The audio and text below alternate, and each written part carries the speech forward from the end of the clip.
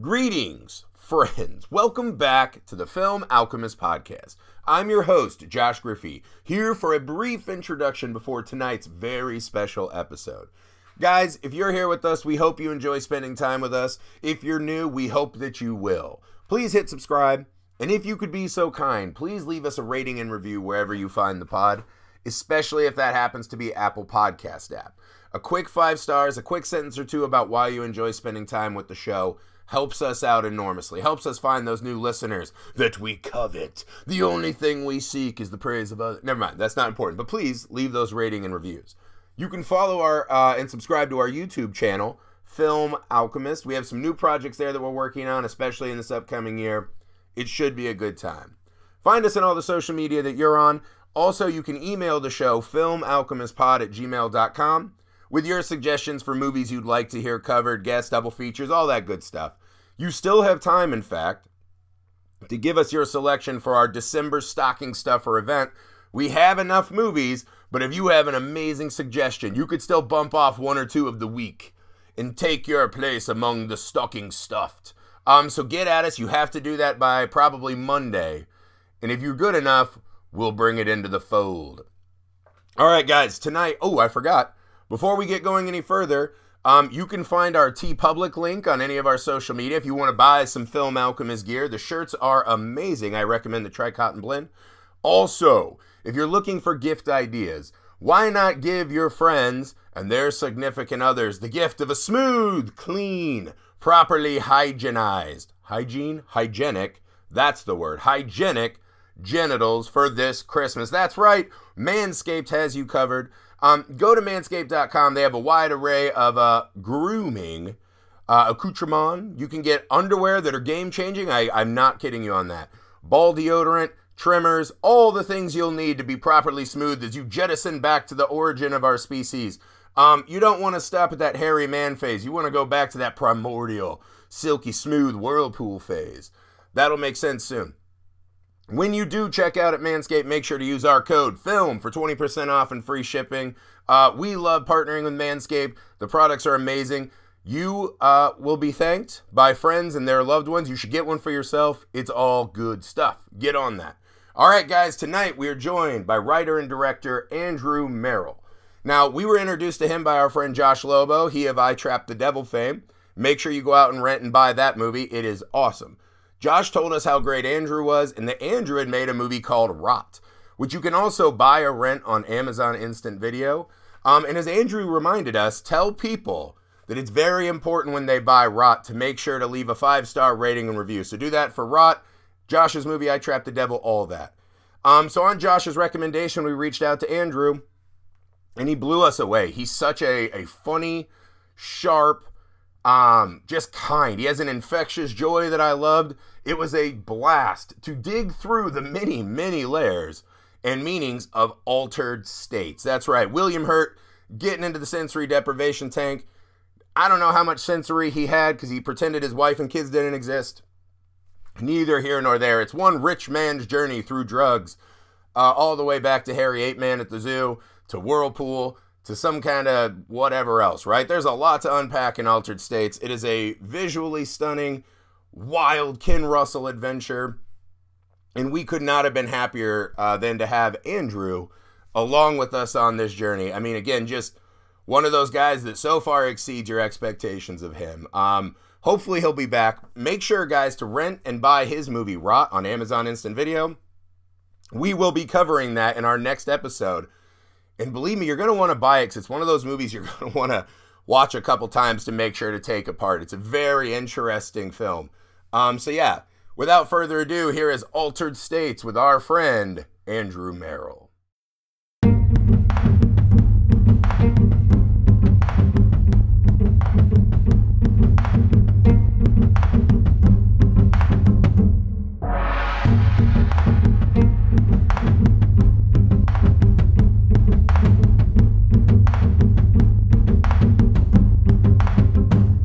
All right, guys, here we go. Tonight, joined on this special episode to discuss an awesome movie, Altered States. I knew our paths would cross with this movie eventually. Joined tonight by the director of a movie that we'll be covering next week, Rot. Andrew Marrow, welcome to The Film Alchemist. Woo! Woo! That's the kind of high energy That's I've been already waiting the most for. enthusiasm we've had on this show. All right, Andrew. For having me. Yeah, of course, man. So we watched Rot, your movie. Everyone go check out Rot. Again, we'll be covering it next week. We adored it. So we got to talking. Would you like to introduce Altered States and why you thought this would be an awesome movie to cover tonight? You know, I would. I definitely did not think about how crazy this movie was when I'm like, oh, I have to like probably do a synopsis of this, and I do not want to do a synopsis of this movie. Okay, I'm gonna try, and I've got IMDb up for the names. Okay. Okay, basically all I need to do is the synopsis is this is a Ken Russell movie. Sure. That satisfies the requirement. That'll get you there, yeah. William Hurt is a scientist, and they're studying schizophrenia, and they're using a sensory deprivation tank to kind of break down your consciousness, from what I understood. And Okay. basically from the get-go, William Hurt's like, oh, me likey this. I like sensory deprivation tanks. I like out-of-body experiences. Yeah. And he's like one of those guys that he's just one-track mind. Like, he's like, this is what I'm doing. And basically everything else in his life takes a backseat to his research. Yeah. And one of the students at the school he works at, so he's Eddie. He meets Emily. They end up getting married, and then almost immediately, like hard cuts to 7 years later, and they're almost getting a divorce because he's a terrible husband and father. I think that was filed in my notes as the least shocking plot reveal of all time. I like their meet cute at the hospital, though, where she's just like, damn it, getting married's the right thing. I can't remember exactly how she phrases it, but she's like, I just want it, right? So I think she refers to, let me see, I actually think I wrote it down, right? She's like, when we're making love, I feel like I'm being harpooned by a raging monk who's receiving God. ... So let's get married. And then he just walks out after he ignores her, just blows her off. He walks out in the hallway and he's like, I mean, fine, if it means that much to you, I guess we're getting married. I'll probably never do better than you, maybe. And I was like, oh, that's adorable. He's very clinical. And the whole audience is going, red flags! Red flags! Actually wrote in my notes, that proposal, we all wish it could be that clinical. Like, hey, Yeah. clearly this is probably going to work for a while, so marriage? Why not? You know? Let's go in this with realistic stakes. I'd give us a 5% chance. But hey. It lasted 7 years is actually pretty, like, sex with him must be incredible because he's awful. I felt the exact opposite just from seeing him fuck. I don't know. The one flex I liked, and he's just like, they're mid-talking, right? Because they have the worst, like, introduction scene where it's just like, hey, you want to do big word foreplay? Sure. Oh and they my start God. thesising each other. I loved it. And then all of a sudden they're like walking through the park, and in mid-walk she's like, hey, your place to fuck? And she's like, all right. That was And my next thing you favorite. know is just a hard cut to them fucking on a couch. But not only that, the shot that I just was baffled by, who just puts a space heater 1 foot my God. from your face? Who puts a fucking heat lamp in the middle of sex? But Like, that's what right I mean. there? It shocked me, but then I was like, have I been doing this wrong? And the answer is yes. Yeah, Yes. I mean, I think it's better. Clearly, if we're not gonna expound upon the like willingness of man to become their own god in the middle of sex, I'm clearly doing it wrong. I'm gonna go buy 10 space heaters right now just so I can cover it. And Like, and the thing that you left off is the space heater was creating more sweat than I have So ever much sweat. seen in Yeah. a motion picture. And I mean like the entire motion picture combined in one scene. It was like all of Rocky's boxing matches at Yes. once.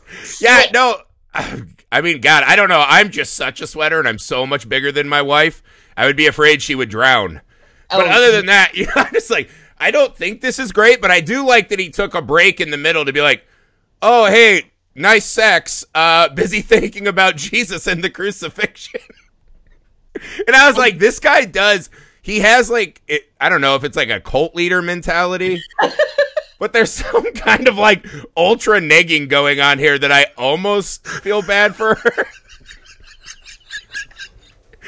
I don't know. Such a high, you know. I don't feel bad. She knows what she's doing. She knows what she's doing.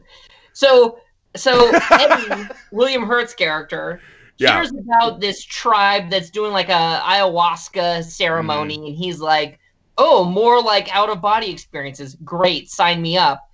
And then when he gets there, he finds out that they're actually doing this like super crazy drug that like brings you back to your very first self. You're like, you're like pre-born essence. Right. And he does it and sees crazy visions, convinces them to give him more of this stuff, and then decides to go back home and then like one up it by then doing it in the sensory deprivation tank. Yes. And he does it so hard and so good that he ends up externalizing these trips and become a caveman and breaks out and runs around and hunts at the zoo. Yeah. So great. In an incredible scene where he's just chasing animals as a caveman. And then he does it more. He doesn't stop. He doesn't go like, he's just like, guys, this was awesome. And again, and then literally just becomes light. His body disappears, and his wife and friends, coworkers, bring him home. And when she touches him, she turns into light. And when he sees her turn to light, it's like he remembers his humanity. And is that what was happening? Okay. Him back. And it's kind of a beautiful and emotional ending that comes out of nowhere, because the entire movie he is the coldest, most unfeeling human being, except for with his sensory deprivation tank, which he loves unconditionally. Yes. And then turns into this like, kind of beautiful statement about love. I don't know. I'm still wrestling with it. That's definitely a read. I like to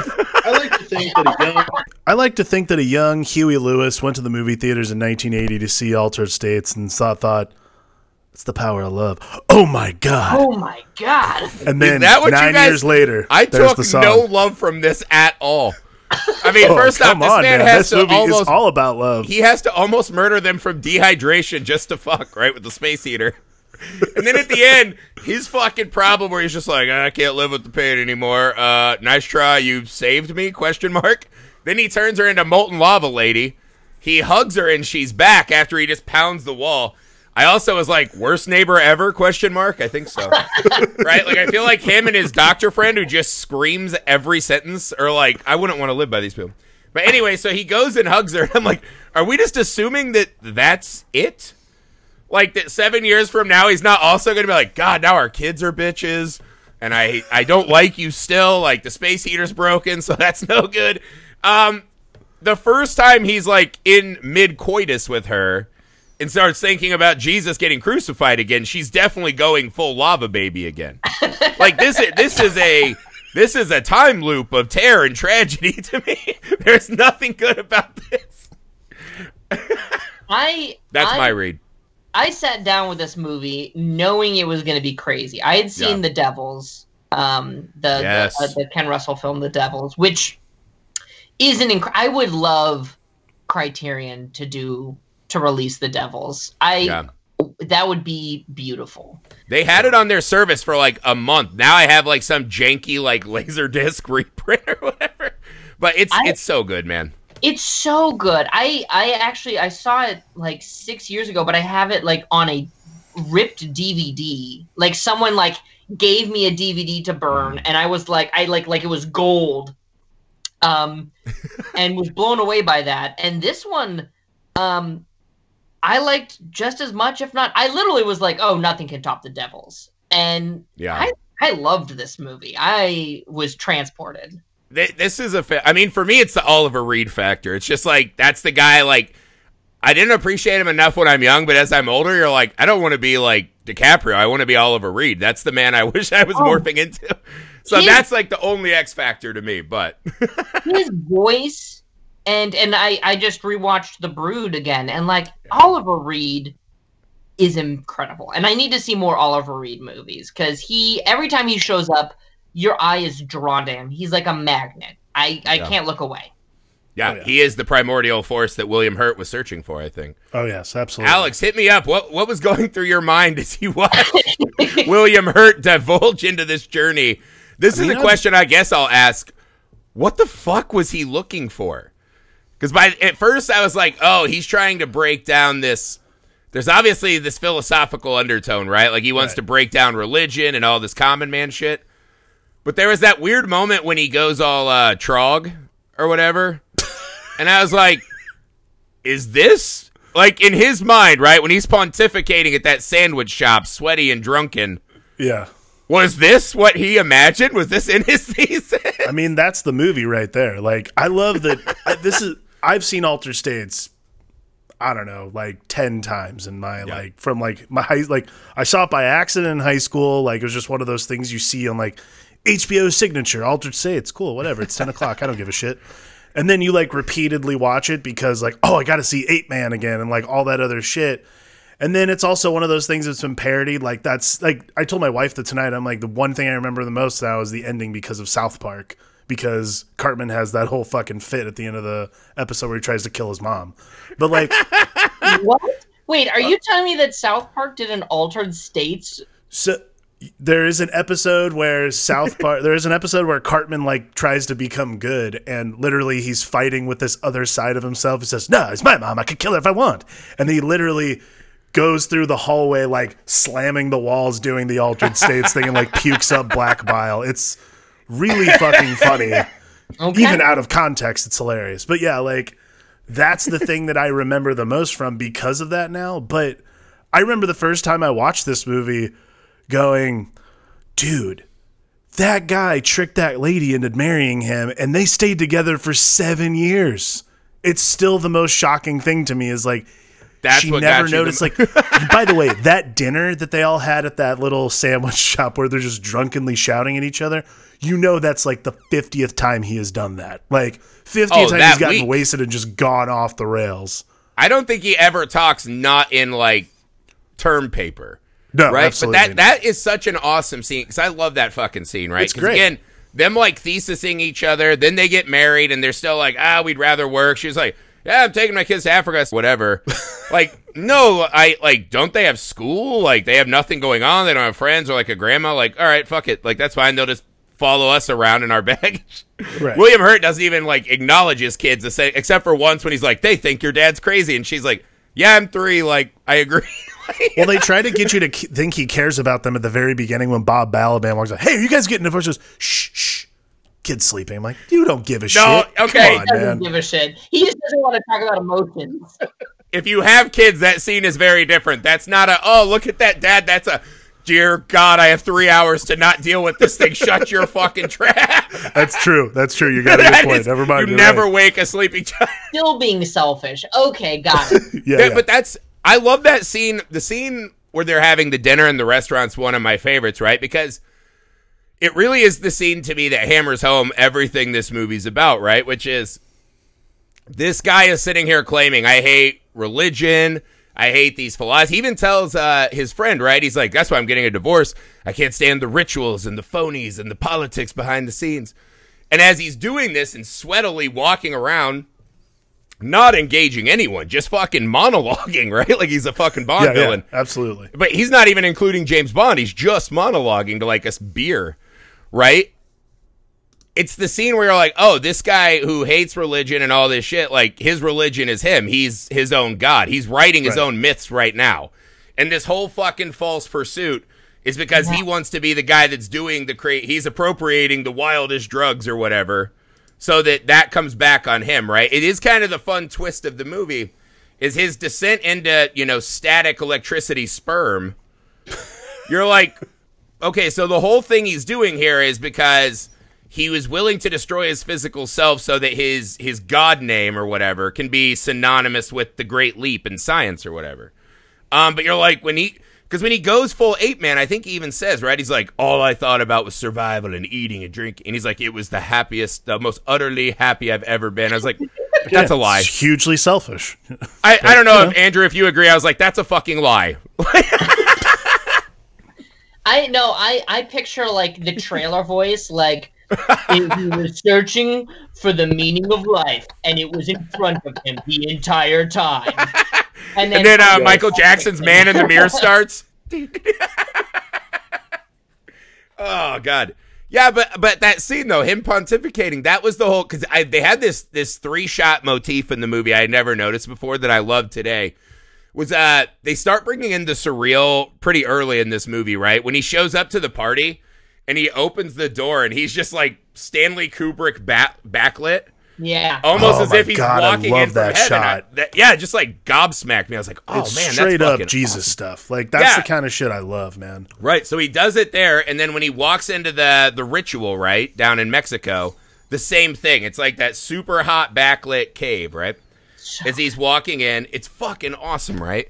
But then at the end, as he's starting to break down, right, when the screaming doctor shows up in the middle of the night, after he's like, here, have some wine, I ate a goat. He's like telling his wife that second of the movie. Then we do it the exact opposite, where he is backlit, but his whole front is in black silhouette because he's beginning to deconstruct himself. Right. And I was just like, man, there is like some really fun next level visual storytelling in this movie. Ken Russell is a master at that, and the images that he comes up with, because sometimes like filmmakers will try that, like, we're having a trip, we're having an experience, and it just comes off as boring. And in this one, you felt like you were going through this experience with him, and some of the images of just like you're melting into an abyss, really kind of affected me emotionally. Just like you just feel it in your heart, like your heart like starts beating faster. Yeah. I think it's always fascinating when visually you are made as uncomfortable as the people in the movies. Like that, I think, is the thing that this movie achieves more than anything, is that I am just as uncomfortable as William Hurt. Like when the first time he does the trip in Mexico, I am terrified, if not a little bewildered, almost the same way. Like when fireworks are going off in the cave, yes, in the back of my head, I'm like, oh my God, like, production-wise, I'm sure that was a fucking nightmare. There's literally just like shit going on. Stop production managering us. But then, like just watching the movie, you're like, holy shit! Like if you were fucking tripping balls and fireworks are going off in your face, like, it'd be fucking terrifying no matter what. Yeah, that is the kind of shit that I love about Altered States. Is all the things that are the hallucinatory moments make me not necessarily feel hallucinatory, but disheveled and uncomfortable watching the movie itself, because then when we come back to the real, I'm almost changed as like William Hurt in a way. Like you're just like, oh, well, who the fuck wants to stay here when there's crazy shit and I can literally turn into Ape Man and not care about anything else? That's amazing. 2020 has been like the year of turning into the Ape Man, though. Like I'm over. I just like, speaking of Ape Man, like I love anytime I watch a movie and I'm like, how did they film that? Like they were allowed to let someone into the zoo to chase the animals? Like you wouldn't be able to do that nowadays. And like them firing fireworks at him in the cave. I'm like, no one would be the SAG would be all over you. See, I'm not the only one who thinks like that. Absolutely. Only James Cameron can do that to actors. No, I mean, there's a scene when he's the guy. I mean, one, he fucking smacks a dog. That's like a big no-no. But he has a rock, like a fake rock in his hand, and he fucking hits an elephant in the face.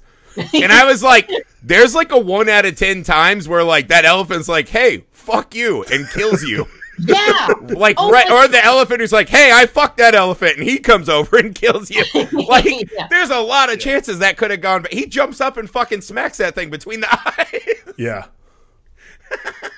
I went to my friend worked at a zoo, and they had like double fences for the elephants, because she's like, yeah, elephants like don't know how big they are, and they will crush people even like unintentionally. So I'm just watching the scene like, this is so dangerous, and I love that he did this. He really didn't care. There is that really nice like French Connection stunt thing going on while he's running through, like smashing elephants in the face with rocks. Like, he could have died right there. That guy was like a ballet dancer too, like a famous ballet. Was he really? Yeah. Well, because I wonder, because they gave him the blue lenses, and I was like, did William Hurt like really learn to traverse obstacles like this? That's like, definitely not that William is Hurt. Incredible. It's not William Hurt. That's movie magic, because I bought it. I was like, I think that's William Hurt. It is, man. He shrinks and becomes a small, Cro-Magnon or whatever. I thought it was like some Andy Serkis stuff where he was just like changing his posture, and I was like, my God, look at the commitment. But like, that was his first movie, and like the confidence that he shows in the role is astounding. You're like, of course this guy became a star. Yeah. Him and Blair Brown are fucking next level, man. I can't believe I texted Griffey earlier when I was watching it, and I was just like, him, Bob Balaban, and Blair Brown, like, this movie in any other actor's hands does not feel correct. Like, that swagger that you're talking about is so strictly William Hurt. And like, you can see it even as he's gotten older.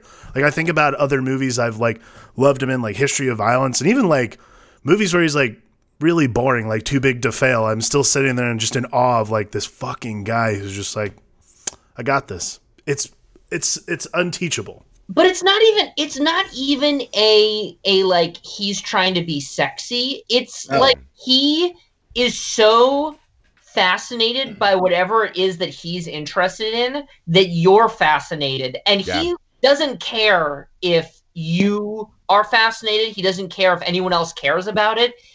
He's so secure with himself that you're drawn to him. Yeah.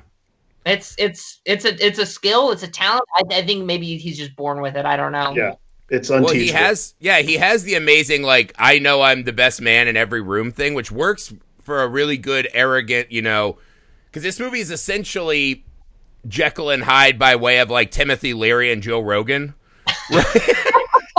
I don't know if that's like tagline worthy. Like, they're probably not going to promote it, but that's how I would tell people to watch, if they're doing this. Wow. But what I love about what he does in the movie that I think is shows that this guy had the extra gear is the vulnerability he shows in the hallucinations. Because I think for a guy like him, it's like, you're tall, handsome, you look like a professor, you just talk down to everyone. I think that's a little easier for a young actor to take on, right? Because you're projecting this outward front, right? It's the kind of like mask or costume that helps you get through. But like the scene in the cave, right, where he's first doing the ritual and they're fucking drinking his blood and the root, and he just sees like, oh, these guys are doing the same thing as me, but they must have broken themselves down enough to where it's not affecting them, and I'm just this fucking white devil who has all these like baggage things, so now I'm going nuts. But the vulnerability of when he's doing those things, right? Like, and again, that you said something earlier about like the uncomfortableness of the imagery. It's so funny. It's like, I was raised very religious, right? And I haven't been in a long fucking time, but it still gets me every time I see that like fucking 9-eyed goat Jesus. Yep. You know what I mean? You're like, I shouldn't be watching this. Like, what if? It takes me back to that argument you used to have with like your religious uncle where he's like, well, if I'm wrong, nothing happens. That's what you think. But if you're wrong, hell. And I was like, damn, that's like a hard argument to beat when I was 9. Anytime I see stuff like that, I'm waiting for my mom to walk in and be like, oh, what are you watching? Oh my God. But that's what I mean. He projects this amazing vulnerability, because that's the thing. He's playing this outward like, I am the god of this realm. Everyone must bow to me. But when he's in that tank, he can't hide from himself anymore. So as an actor, being able to make that switch and play weakness while pursuing God, I think it's a really good illustration of why he became who he is. I thought that was really fascinating to watch. I'm like reflecting on Alex saying that he saw this in high school. Like, if I saw this in high school, my brain would have been like a blender. I don't like would I have like come out the same person? I don't know. I mean, it was basically as if I was a Cro-Magnon man watching a movie. I'm like, I have no idea what this is. Oh, but tits, cool. Like that's all you were it like was. you were like Kubrick's apes, and you're just like, yeah, just like Start banging swinging. my head on the monolith, not learning Yeah, you're anything. like, I have no idea. Well, I saw it. Man, this is going to make me seem old, and I did drugs too young, but I saw this movie stoned in a garage. My friend's like garage. His dad had like a VHS TV combo. And so we were smoking in a garage watching this movie on VHS. And I think that's the fun thing about watching it when you're young and stoned is that you're like, I'll just take out all the big questions this movie's like playing. Like, literally, I'm just like, oh, man, is this guy banging with the space heater? And, oh, man, is that ape guy, like, eating a goat? That's awesome. Right? Like, you don't worry about what's happening. You're just sitting there going, oh, that's fucking cool. Yeah. So the movie really works on both levels. Yeah, I do think about, like, what my notes would have looked like if I was doing a podcast when I was in high school watching this movie. Like, I saw boobs and heat lamps, and I don't know. I think I saw a whirlpool at one point. But either way, cool movie. No wonder he saved his wife at the end. Did you see that ass? Damn. That would have been like the high school podcast. Right, like today I'm writing notes like, this movie does ponder the nature of man versus God really fast. And he's like, fuck you, Yeah. old Alex. Yeah, no, I do the same thing where you're like, God, stop pretending you know stuff. Like, just, you don't know. And that's what the movie gets to eventually, right? Is Right. There's nothing. There's just nothing. That's the only truth. I don't know, man. One of the things I thought this time, too, that struck me as really interesting, this movie has a really weird zag in the middle of it, where if you watch the first, like, 30, 40 minutes of this movie, the thought that this becomes body horror, I think is unfathomable, right? Yeah. Like, to go from the Ken Russell Jesus imagery, when he's fucking one of his grad students and he's just like, his floor turns to lava and he's seeing things, to go from that to the arm and the stomach, actually those scenes are together, right? He's in bed when he feels the stomach. But then to go to that, to Trog, what do you guys, Andrew, what do you make of that? Why veer it into this physical realm? What a weird choice. Well, that's a tough question. I to me, that was just like the next logical, like, if you go deep enough, of course it would start, becoming external. And I think that added to the mystery of what, because, like, if you don't go external, then it's just someone doing drugs in the desert. Right? It's just a fucking hipster, right? Like, at a certain point, you have to take it out of the tank. Is this a tagline for the movie? Oh, well shit.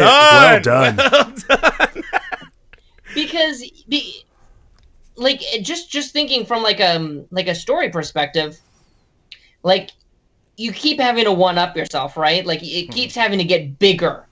And I think that, like, him transforming is really when the movie starts to go like, oh shit, like he could, like, really hurt himself, not just like in a drug-induced thing. Like, this is like messing with the code, his DNA structure. Yeah. And it kind of really heightens the entire end of the movie. I was just about to say something. I was an aside. I love that the guy who wrote the screenplay wrote the book. Yeah. And it's the only book he's ever written, and it's the only screenplay he's ever written. And Ken Russell, apparently Ken Russell was just like a hired gun, and he hated like all the dialogue, and so just like had like people talk over each other, just like, fuck it, it's all like nonsense. And like the screenwriter was so furious with him that he like didn't like put his real name in the credits. Oh yeah, no, it's shit. Patty. It's supposed to be Patty Chayefsky. It's Sidney Aaron, which apparently are his two middle names. Yeah, I love that. I love that this is what a Ken Russell hired gun movie looks like. Like, just full on over the top commitment. I mean, what luck, Like, that's like your best case scenario for hired gun is like, this is the enduring quality of this movie. I fucking love that about that. I was reading he was the 27th choice, apparently. That's what his agent told him. Would you love to be in the Warner Brothers screening room with the executives seeing this for the first time, Oh, and God, they're all yes. in their little buttoned-up suits, just being horrified? Just really dragging on those cigars. What the fuck have we done? Was that guy made a putty? What the fuck is this movie about? I don't understand what's going on. The marketing guy's just like, apes are in, apes are good. I can, apes will do. Like, there's a Planet of the Apes. Like, I'll figure something. Like, the marketing person definitely was like, "Oh, I'm getting fired of this fucking shit." I like the idea that an executive walked up to the marketing guy and goes, "Well, for good fucking luck, I'm going to get out of here. I don't want to deal with you anymore." If this film doesn't make back its budget on weekend one, you're fucking toast. You're never working in this town again, you son of a bitch. I have no inside information, but I would be shocked if they didn't actually float the idea of actually providing drugs to the audience. Like, I guarantee you somewhere in some back room in some meeting, guys, like, people love Coca-Cola. Drugs can go in Coca-Cola. They won't even know what hit them. For sure, someone was laying out this Home Alone plan. Well, the Hammer films did it, so, Yeah, for sure, right? I'd be down for that. Like, how sad the state of our industry, where it's like, I could never picture Warner Brothers putting even a cent into a movie like this nowadays. No.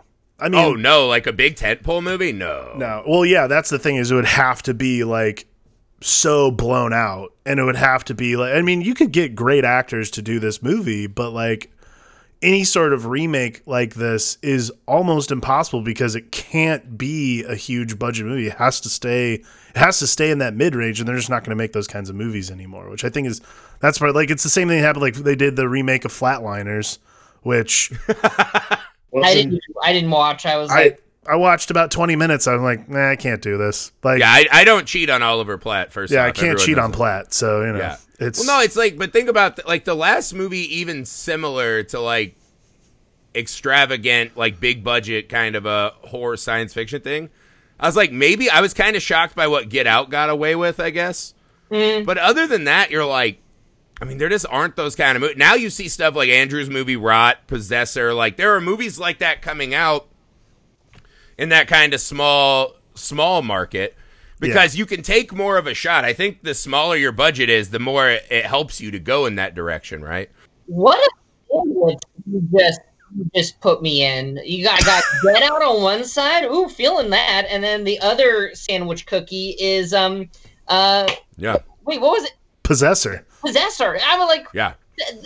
honored. Oh, I mean, they're both looking right up at your taint, sir. Your movie far surpasses those two. No, I'm just kidding. But no, but that's what I mean. I think you made a really interesting movie that goes out there, right? Yeah. Like, your movie's not just something like my mom could have on while she's, like, baking cookies and follow.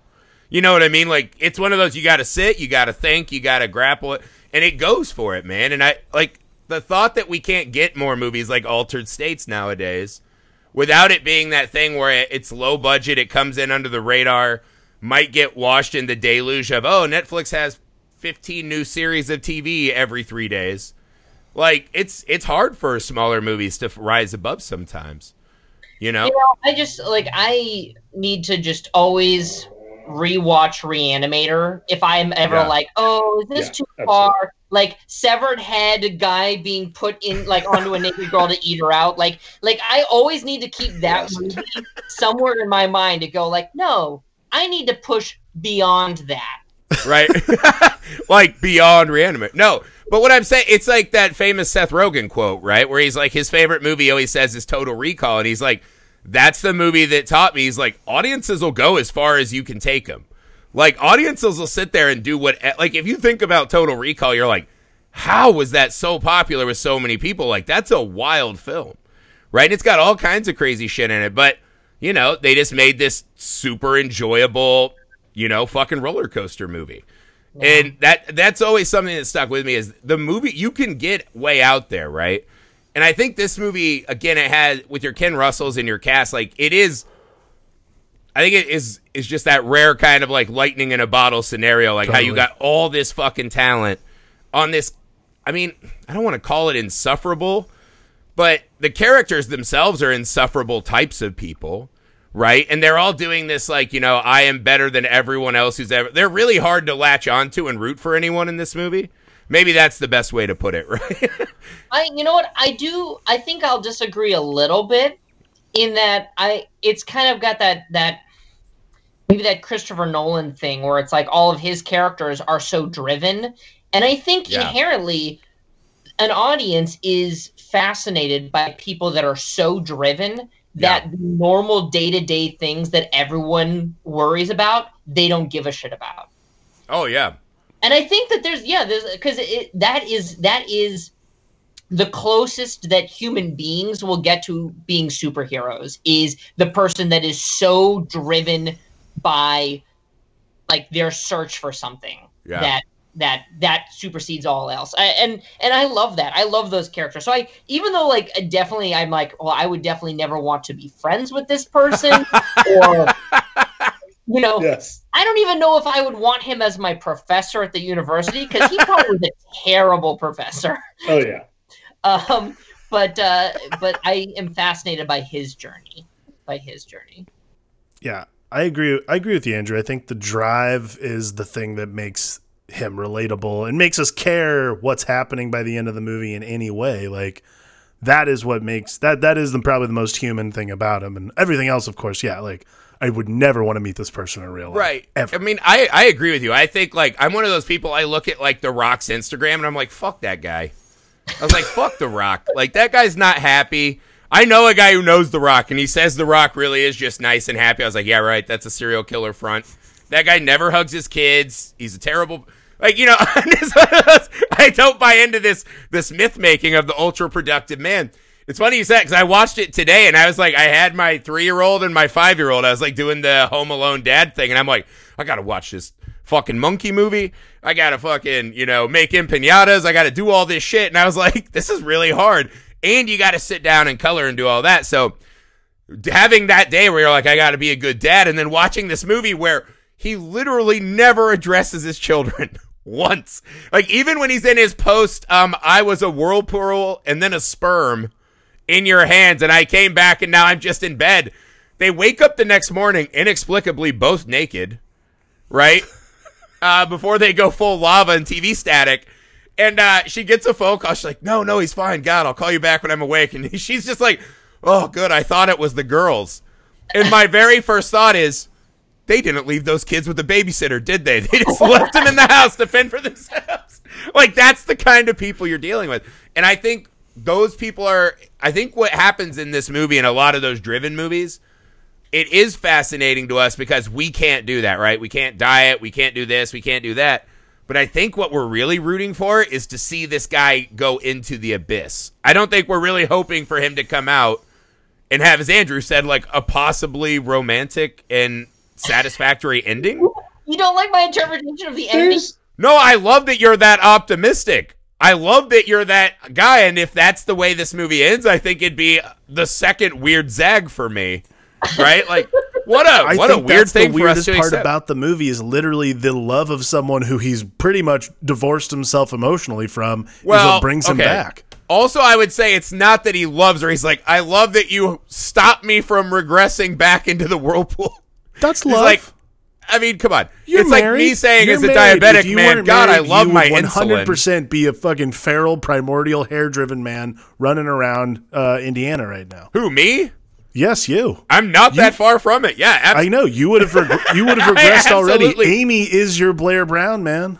She's pulling you back from the primordial ooze. I mean, she's the one who keeps opening my sensory deprivation tank for sure. Thanks a lot for that. maybe you're bumping against this movie, the ending, so much because it hits too close to home. Ooh, yeah. That's it. I just want to devolve faster. Stop it, wife and kids. Shit, dude. Yeah, no, absolutely. I mean, I don't know. I'll be interested to see what the audience thinks. This movie's deeply therapeutic for Griffey, I think. I think it's weird because maybe I wish I was William Hurt and I could just be a shitty father and husband and do whatever I want all the time, and I just can't. Like, I can't bring myself to do it. I love that and Ken Russell even goes so far as he cast Drew Barrymore and is like backless, or she's like glowing. She looks like the cutest fucking kid in the world. And wait. Drew Barrymore is his kid in this movie? What? Drew Barrymore's, one of the Drew kids. Barrymore, was it? She's the kid who he says they think your dad's crazy? I don't know if it. She's the one who walks into the kitchen. Yes. Yeah, he's like, yeah, they think your dad's crazy. Like, wow, what a great dad thing to say. You haven't seen her. She's been in Africa for 8 months. No. It's really? That's Drew Barrymore? and Holy shit. Bill Hurt's first movie, yeah. Yeah, There their you first go. movies. I did not know that. Well, that's extra horrible then. Drew Barrymore was just surrounded by horrible role models as a child. I mean, she turned. Yeah, look what happened during our teenage years. Okay, Yeah. But she persevered. Bill Hurt. She escaped the trog fucking survival phase and She is now a definitely fully persevered. formed godlike figure herself. Yeah, I don't know, man. There's so much in this movie that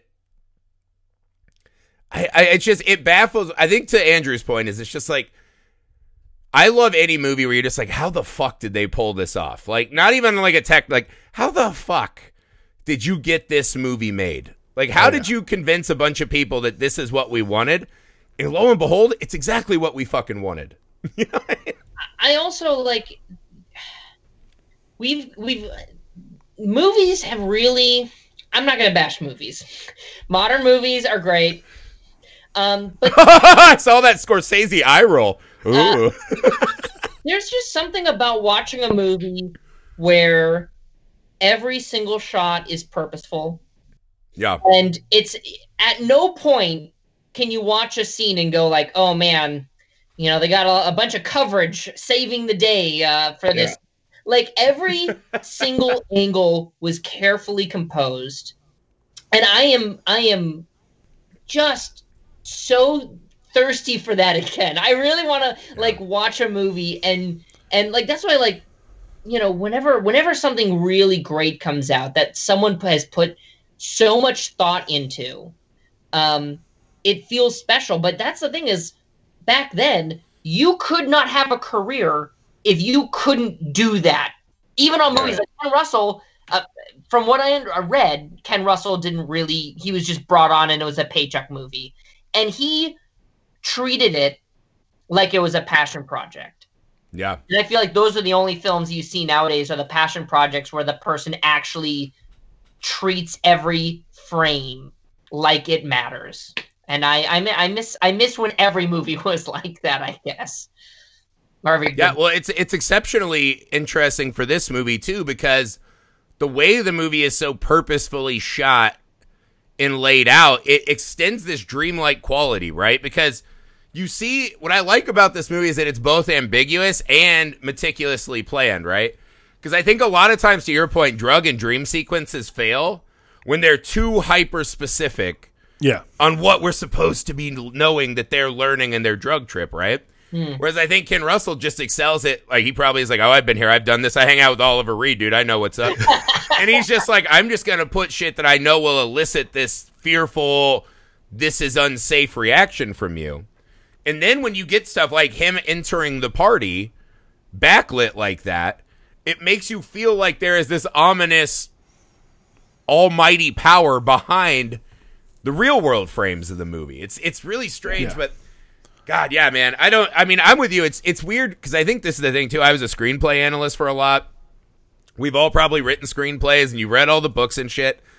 And it's like the amount of movies I go to, and by 20 minutes, I'm like, I can tell you every fucking thing that's coming for the rest of this fucking movie, and you're just like tuned out. You're like, ugh.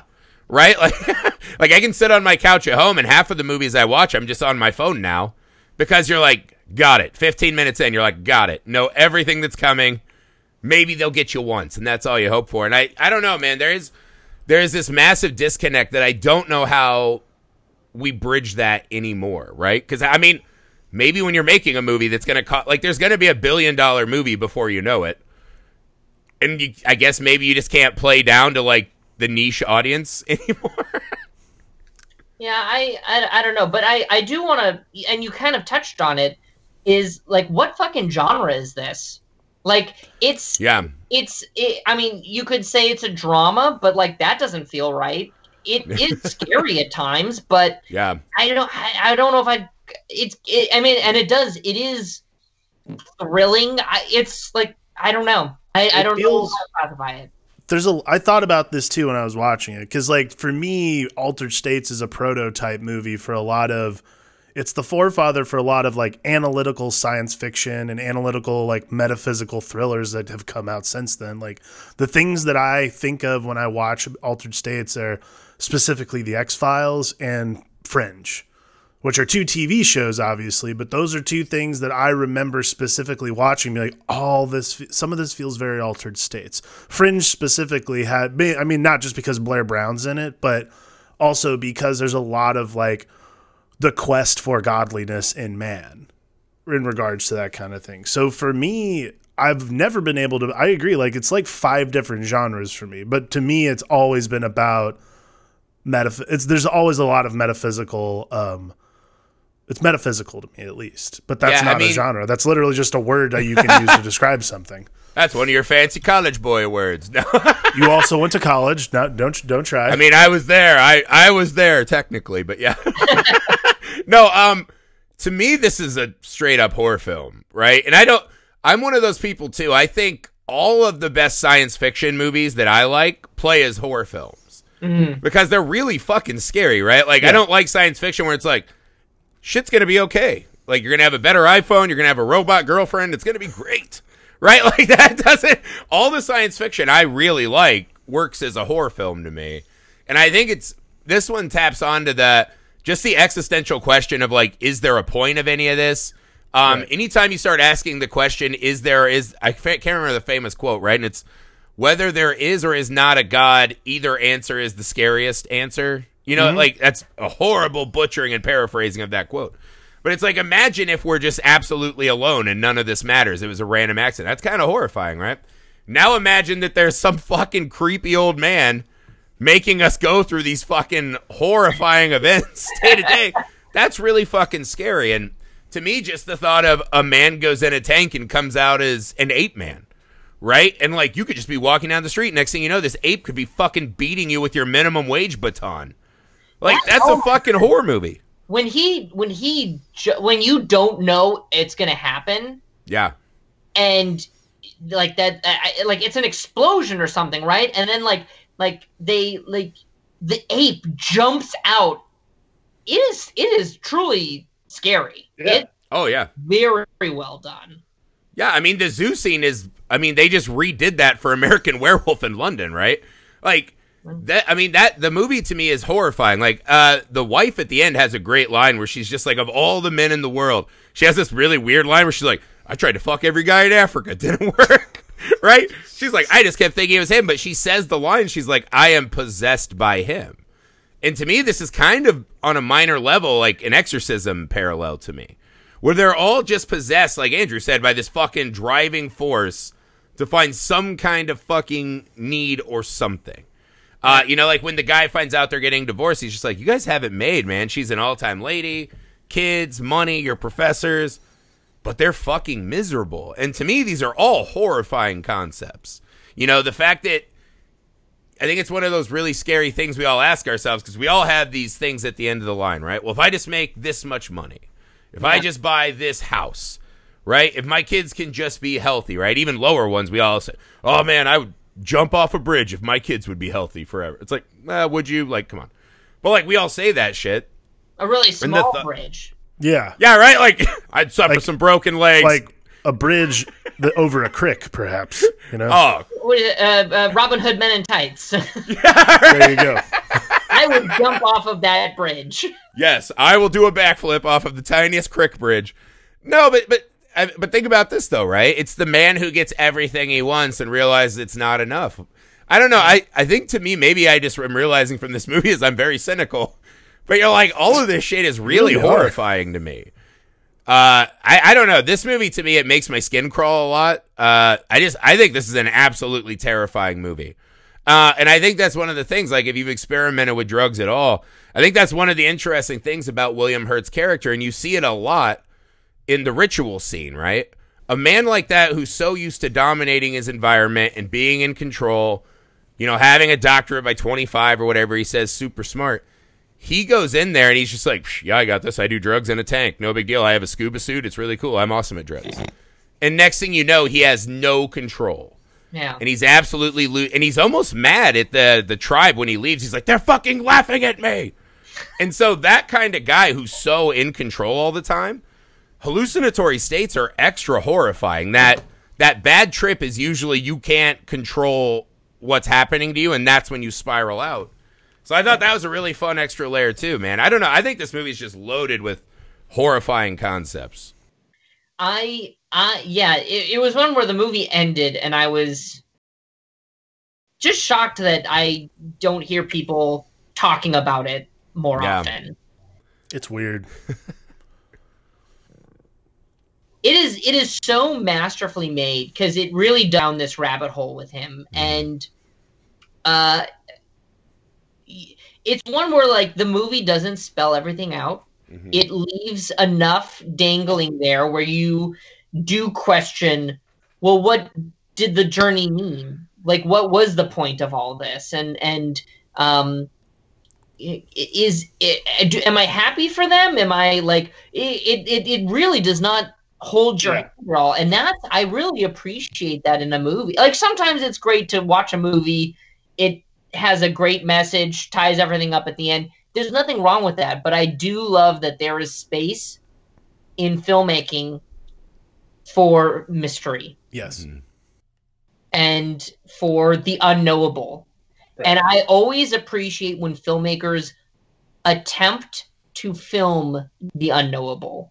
Yeah. And attempt to bring you on that journey into the unknown and make you question what you just saw. And I think that that's admirable, and I think that it's a difficult road to traverse. Like I think that it very well could have gone horribly wrong. Yes. Boring or, gone up its own butt. I think this is not a pretentious film. No. It is filled with pretentious characters. Yeah. The movie. I think that's what really makes it not pretentious. Separation. Yeah, I agree with you on that. Yeah. I think that and it's weird. I actually wrote a bunch of notes about Bob Balaban's character because I really like characters in movies. Poor bastard. Yeah, but see, I like people I like characters, especially in these kinds of movies, that are real people placed in these situations. Because Bob Balaban is a real person who's experiencing something phenomenally weird. Like, William Hurt is a written character in a movie, but Bob Balaban is the real person like this, not necessarily an anchor or anything like that, but an actual person who has to be the witness to these events. Yeah. Like, I love that opening where he's describing the tank. Because I personally love the first tank. I'm always sad that that's not the tank throughout the movie. The first tank is way cooler, yeah. And it always is sad that that's not the set piece through the movie. But I get it. Like, you gotta have space. Well, it has like that awesome old like submarine window. You're like, imagine the visions through that. First shot of the movie. First shot of the movie. It's awesome. Like, whoa, okay. But I love that Bob Balaban starts the movie like. He's just got that great timbre, that great monologue at the very beginning, just literally describing like this is what the movie is going to be. Like I'm going to start you off with a really simple explanation of what's happening, of what we're doing, because it's the same thing we talked about. Like we talked a long time ago when we watched Psycho, where not everybody knew at that time what psychotherapy was, psychology was, and so on and so forth. I still don't think everybody understands what sensory deprivation tanks are meant for. So I love when people explain those kinds of things at the beginning of the movie because I don't feel like it's just needless exposition. What it is setting a tone for the movie to give you the understanding that there is some scientific merit to this. There is something going on. And I like that Bob Balaban does it because it cements him as the real person who has to literally sit through all this crazy shit that's about to happen. I really like that. I mean, and Cronenberg and Carpenter do the same thing where they'll weave in science into their storytelling, into this horrifying thing that they're about to take us on. It's almost like a Crichton novel where it's like, here's the real science, and then he like tweaks it 10%, and you're like, oh shit, like. Yeah. Is there a tribe in Mexico that does this crazy shit? And like, maybe I should try ayahuasca. I don't know. I could ingest some poison and vomit up spaceships. Like, that seems maybe like a good idea. No, I mean, I think this phase of the movie, though, is what's exceptional, because I think you could argue whether the wife feels like a real character. I think there are characters like that in the world, but I think for the average moviegoers, them as a couple are just not going to get us there. Right. But the friend who just is the doctor, Mason, who's just like, God damn it, enough! I'll report you to the board. But then he comes back, and he has one of my favorite lines in the movie where he's just like, someone's got to keep an eye on you two sorcerers. And he's just like there with his cigar. I was like, I love these fucking guys. And what I said is that segment of the movie has a real Jaws vibe to me, right? We're going to need a bigger sensory deprivation tank. Like, it's just those guys sitting there talking about this uncharted water and this unseen fucking monstrosity. I like the bond of them, even though the one friend is just constantly yelling at them and 100% destroying a handkerchief with goat's blood evidence. That's a weird extra scene they just added. But still, you like that guy. You buy their friendship. He is so... Like, I love that character because he is just as curious and driven as them, but he is not willing to take it all the way. He's the Scully. He has to be there. Yeah. He has to be there to see it. Gotta be there. Eyes. He has to be the witness. Well, it can't be Balaban because he's in. Yeah. He's in. And that's the thing. By the end of the movie, right, when we have our poltergeist ending with the fucking bright lights, and every time they look, they're blinded, and they pass out, but she can go further because she is possessed by him and loves him. When they come back to that apartment, you see him still trying to, like, check his vitals and shit, but you can absolutely tell everyone in this room, their lives are over. Yeah. Right? Like, all of them as they existed before essentially have died and will be either pariahs that no one believes, right? They will keep this a secret, and it will eat them up from the inside, and they'll all kill themselves. Or they will keep doing this, and God knows what they'll unleash on our society. Like, these small... And that's why I think those two characters in particular really work for this. Because they leave the apartment. We don't see them turn into, like, lava butts and whatever. Like, they're out there in the world, and we have to contemplate, so now these normal people, right? Not these, like, professor types or whatever. These guys, for the rest of their life, every single day are going to have to grapple with what the fuck they know. And how do you do that as just a normal person? That's fascinating. I love that you said that because I was so focused on Hurt that I didn't think about what it meant for them. And you're right. Like what do you do with this information when you've seen it with your own eyes? Mm-hmm. And you've kind of unlocked a little bit of the secret of the universe, but it's like scrambled your insides. Like you literally, like they're never going to be happy. They're never going to be sitting on a park bench going like, oh my God, the sunshine feels so nice today. And like, they're literally always in the back of their mind being like, oh, fuck. Yeah, their lives are all garbage now. Well, like his friend, right? The guy who's all the way in, who has his own pregnant wife. You're like, that guy has his own family that we've seen. Yeah. That's over. Like, That's my good. mind immediately leaps to, like, Close Encounters, right? That's just a normal, everyday guy. And he is confronted with absolute, undeniable proof that there is life in this universe besides us. And that he's just like, his family disintegrates. At the end, he walks on that ship. I guess they're just going to, like, have to... Well, Dad had the only job. I guess we're homeless now. We'll eat the cat and see if how long that lasts us. Like, that's how Close Encounters ends. You know what I mean? And, like, all these science fiction movies, I think it's so important to have an anchored person that feels like they could be our neighbor. Totally. And be like, just imagine if all of a sudden your neighbor's like, dude, there are people with fucking gorilla throats, and they fucking mutate. Like, I've seen the x-rays. There's gorilla throats. You'd be like, oh, man, that guy just found InfoWars. I can't hang out with him anymore. And then they're just gone. Like, they're just gone out of your life. Like, that's crazy shit. Yeah, that all of his neighbors are like, oh, that's great that you are excited about your research. Like, honey, kids, come back here. Lock the door. Lock the door. Get out of here. Yeah, I think, but that's like one of those small things. I feel like this movie never misses a beat. You know what I mean? Like, there's just not a dropped ball. I think the only thing I left the movie wondering is, again, I think, and maybe that's a good thing, right? Because if you just, it reminds me a little bit of the Prometheus paradox, right? Like, Prometheus is a movie that wants to be an aliens movie, but also wants to be this philosophical treatise on the most important question of all, right? Like, why are we here? And they just do it like a fucking teenager's 6th grade paper. And you're like, if you're going to tackle the big questions, don't try to answer that shit, right? We've been trying to answer that forever, and we'll never answer it. Right. And I think him just being like, I was there at that moment, right? The moment this all started, it was just an absolute... and he even says that nothingness was fucking terrifying, right? Because earlier we hear him and he's like, when I only had to survive, right? I was just a beast of food and survival. That was the most fulfilling time of his life. He realizes even that survival instinct is good, right? Because when he truly gets to nothing, which is what it seems like he wants, he describes it as terrifying and endless, right? Yeah. So maybe that's what the movie wants to leave us with. You can keep going down this road, but you're just going to end up like him, just this miserable fucking deformed monster. You know? I mean, I don't think this is a movie that can end with like a, what's in the box? You know what I mean? Like you can't open the tank like, and know. For all of its religious imagery, it is, it's the burning bush, right? Yeah. It's like you can't see my face because it'll melt you. Like you're done. Yeah. And this is a group of people, mainly William Hurt, who want to see the face. People are telling them this is a bad idea, and they're like, I don't care. I'm going to see it. I'm going to get to the other side. Yeah. And that's the thing. Even if it's for like a narcissistic, selfish reason, that almost makes it better, right? Because to be selfish and then be all the way broken down into whatever the fuck he is at the end, he looks like a Zygon from Doctor Who.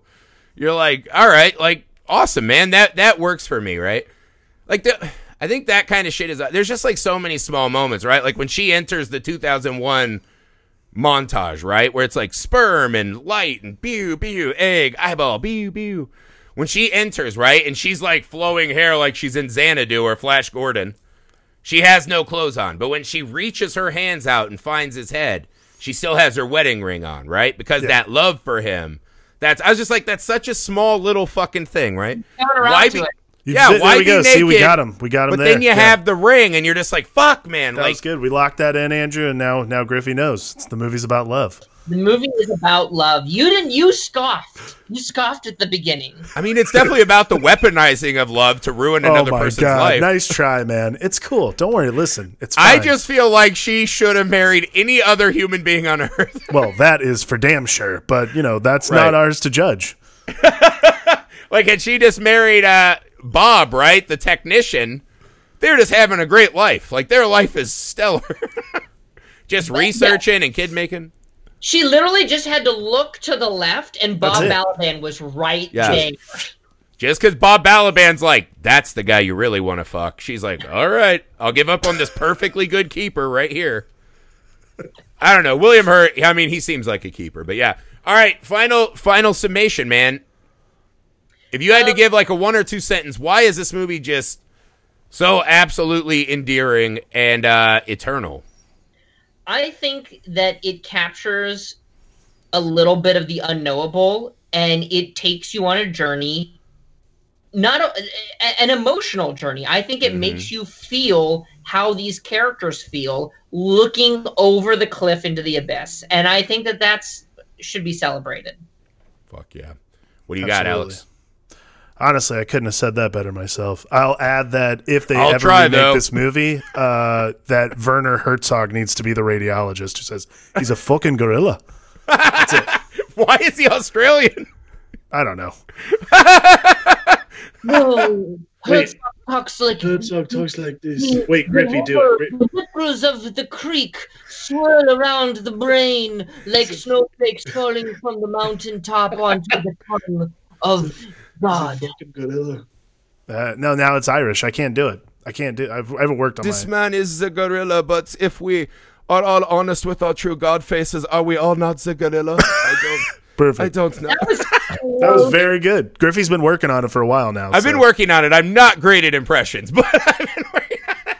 Yeah, man, I think what this movie does, I think, is one of the rarest and most exciting things in a movie is that it makes me feel truly unsafe. Right? I love any movie that can take me all the way out there and everything is fucking scary.